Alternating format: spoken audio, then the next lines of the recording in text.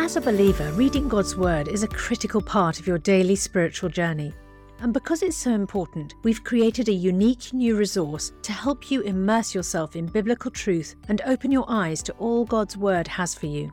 It's a free PDF download called The Word 1-to-1 that takes you on a guided journey through John chapter 1. With biblical text and short commentary, each page provides insights that will strengthen your faith in an easy-to-read guided format.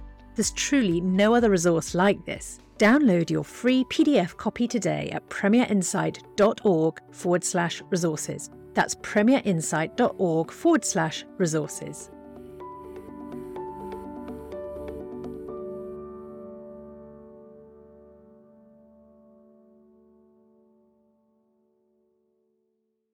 Bringing the Word to life. The Bible in a year. 2 Kings chapter 10. Now there were in Samaria 70 sons of the house of Ahab. So Jehu wrote letters and sent them to Samaria, to the officials of Jezreel, to the elders and to the guards of Ahab's children. He said, "You have your master's sons with you, and you have chariots and horses, a fortified city and weapons.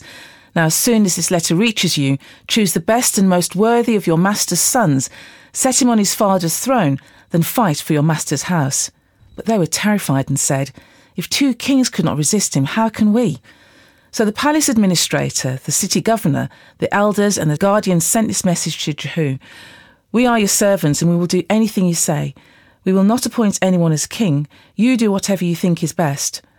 Then Jehu wrote them a second letter saying, "If you are on my side and will obey me, take the heads of your master's sons and come to me in Jezreel by this time tomorrow." Now the royal princes, 70 of them, were with the leading men of the city who were rearing them. When the letter arrived, these men took the princes and slaughtered all 70 of them. They put their heads in baskets and sent them to Jehu in Jezreel. When the messenger arrived, he told Jehu, "We have brought the heads of the princes." Then Jehu ordered, "Put them in 2 piles at the entrance of the city gate until morning." The next morning Jehu went out. He stood before all the people and said, "You are innocent. It was I who conspired against my master and killed him. But who killed all these? Now then, that not a word the Lord has spoken against the house of Ahab will fail. The Lord has done what he announced through his servant Elijah." So Jehu killed everyone in Jezreel who remained of the house of Ahab, as well as all his chief men, his close friends, and his priests, leaving him with no survivor. Jehu then set out and went towards Samaria. At Beth Eked of the shepherds, he met some relatives of Ahaziah. He met some relatives of Ahaziah, king of Judah, and asked, "Who are you?" They said, "We are relatives of Ahaziah, and we have come down to greet the families of the king and of the queen mother."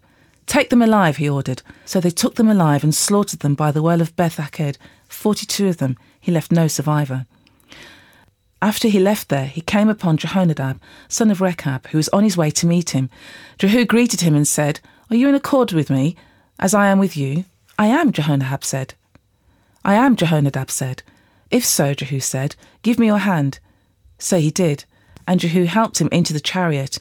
Jehu said, "Come with me and see my zeal for the Lord." Then he had him ride along in his chariot.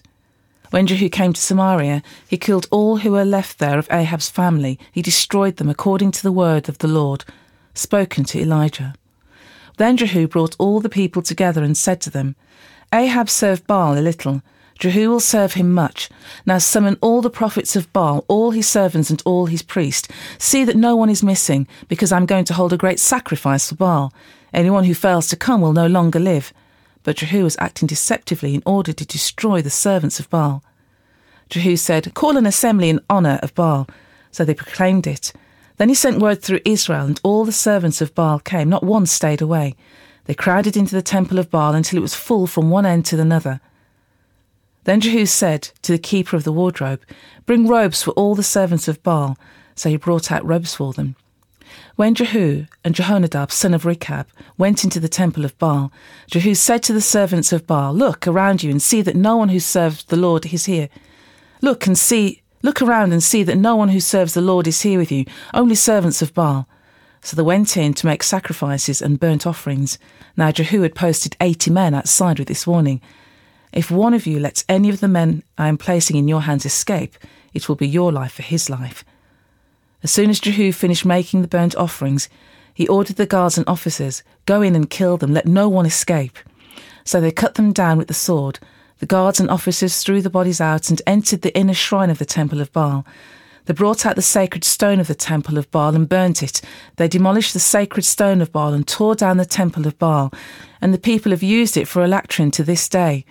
So Jehu destroyed Baal worship in Israel. However, he did not turn away from the sins of Jeroboam, son of Nebat, which he had caused Israel to commit, the worship of the golden calves at Beth and Dan.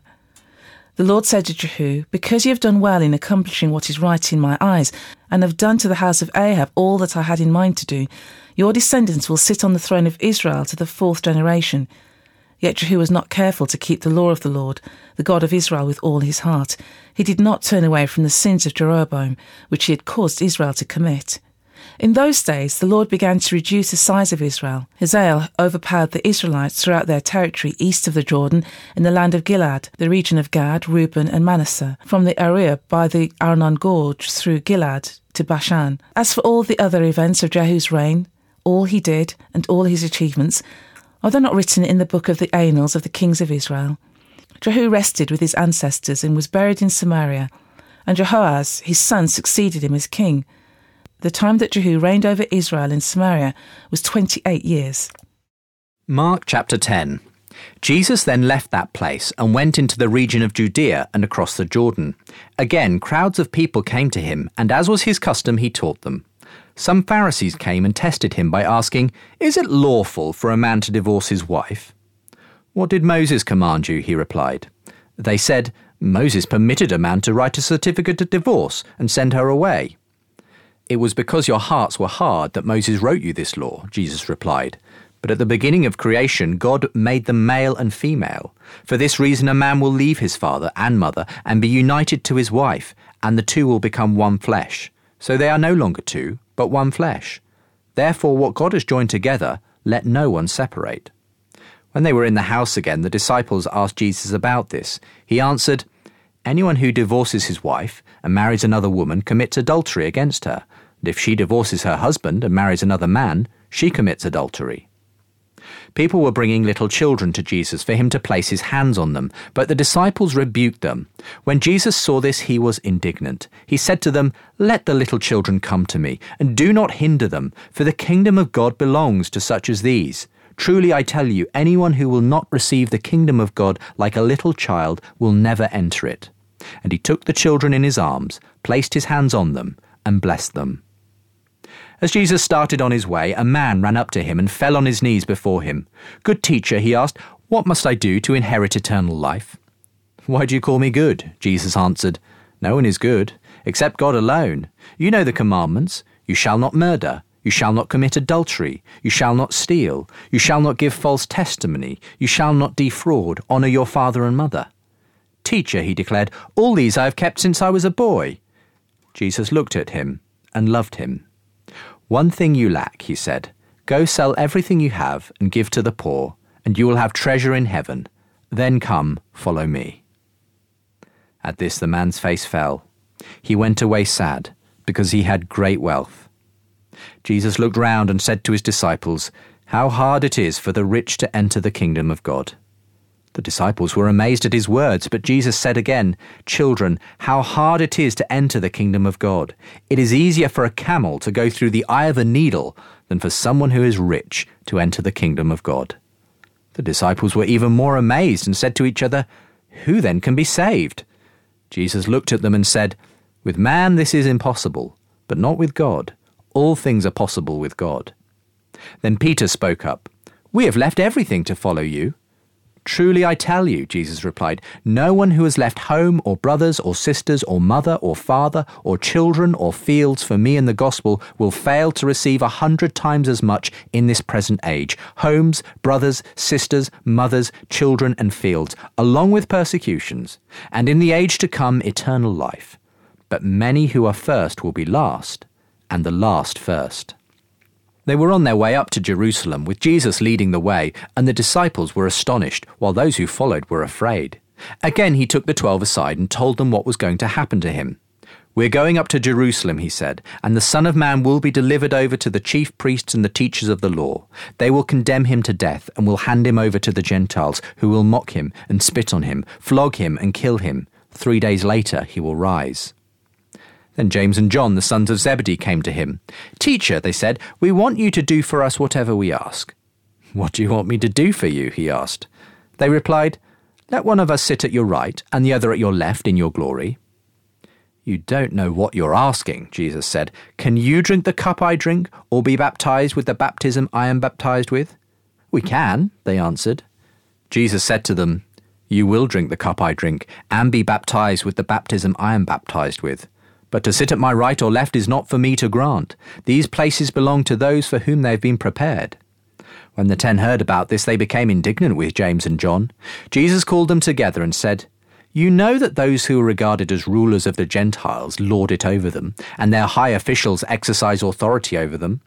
Not so with you. Instead, whoever wants to become great among you must be your servant, and whoever wants to be first must be slave of all. For even the Son of Man did not come to be served, but to serve, and to give his life as a ransom for many." Then they came to Jericho. As Jesus and his disciples, together with a large crowd, were leaving the city, a blind man, Bartimaeus, which means son of Timaeus, was sitting by the roadside begging. When he heard that it was Jesus of Nazareth, he began to shout, "Jesus, Son of David, have mercy on me." Many rebuked him and told him to be quiet, but he shouted all the more, "Son of David, have mercy on me." Jesus stopped and said, "Call him." So they called to the blind man, "Cheer up, on your feet, he's calling you." Throwing his cloak aside, he jumped to his feet and came to Jesus. "What do you want me to do for you?" Jesus asked him. The blind man said, "Rabbi, I want to see." "Go," said Jesus, "your faith has healed you." Immediately he received his sight and followed Jesus along the road. For more resources to help you bring the word to life, go to premier.org.uk/Bible. This reading has been taken from the NIV Bible Biblica and is published by Hodder and Stoughton. When your skin feels nourished and glows, you radiate confidence. Osea makes giving your skin a glow up easy with their clean, clinically proven Mega Moisture Duo. This seaweed-powered duo features 2 of Osea's best sellers, Undaria Algae Body Oil and Undaria Collagen Body Lotion. Glow from the inside out. Get 10% off your first order with code GLOW at OseaMalibu.com. That's OSEA Malibu.com, code GLOW.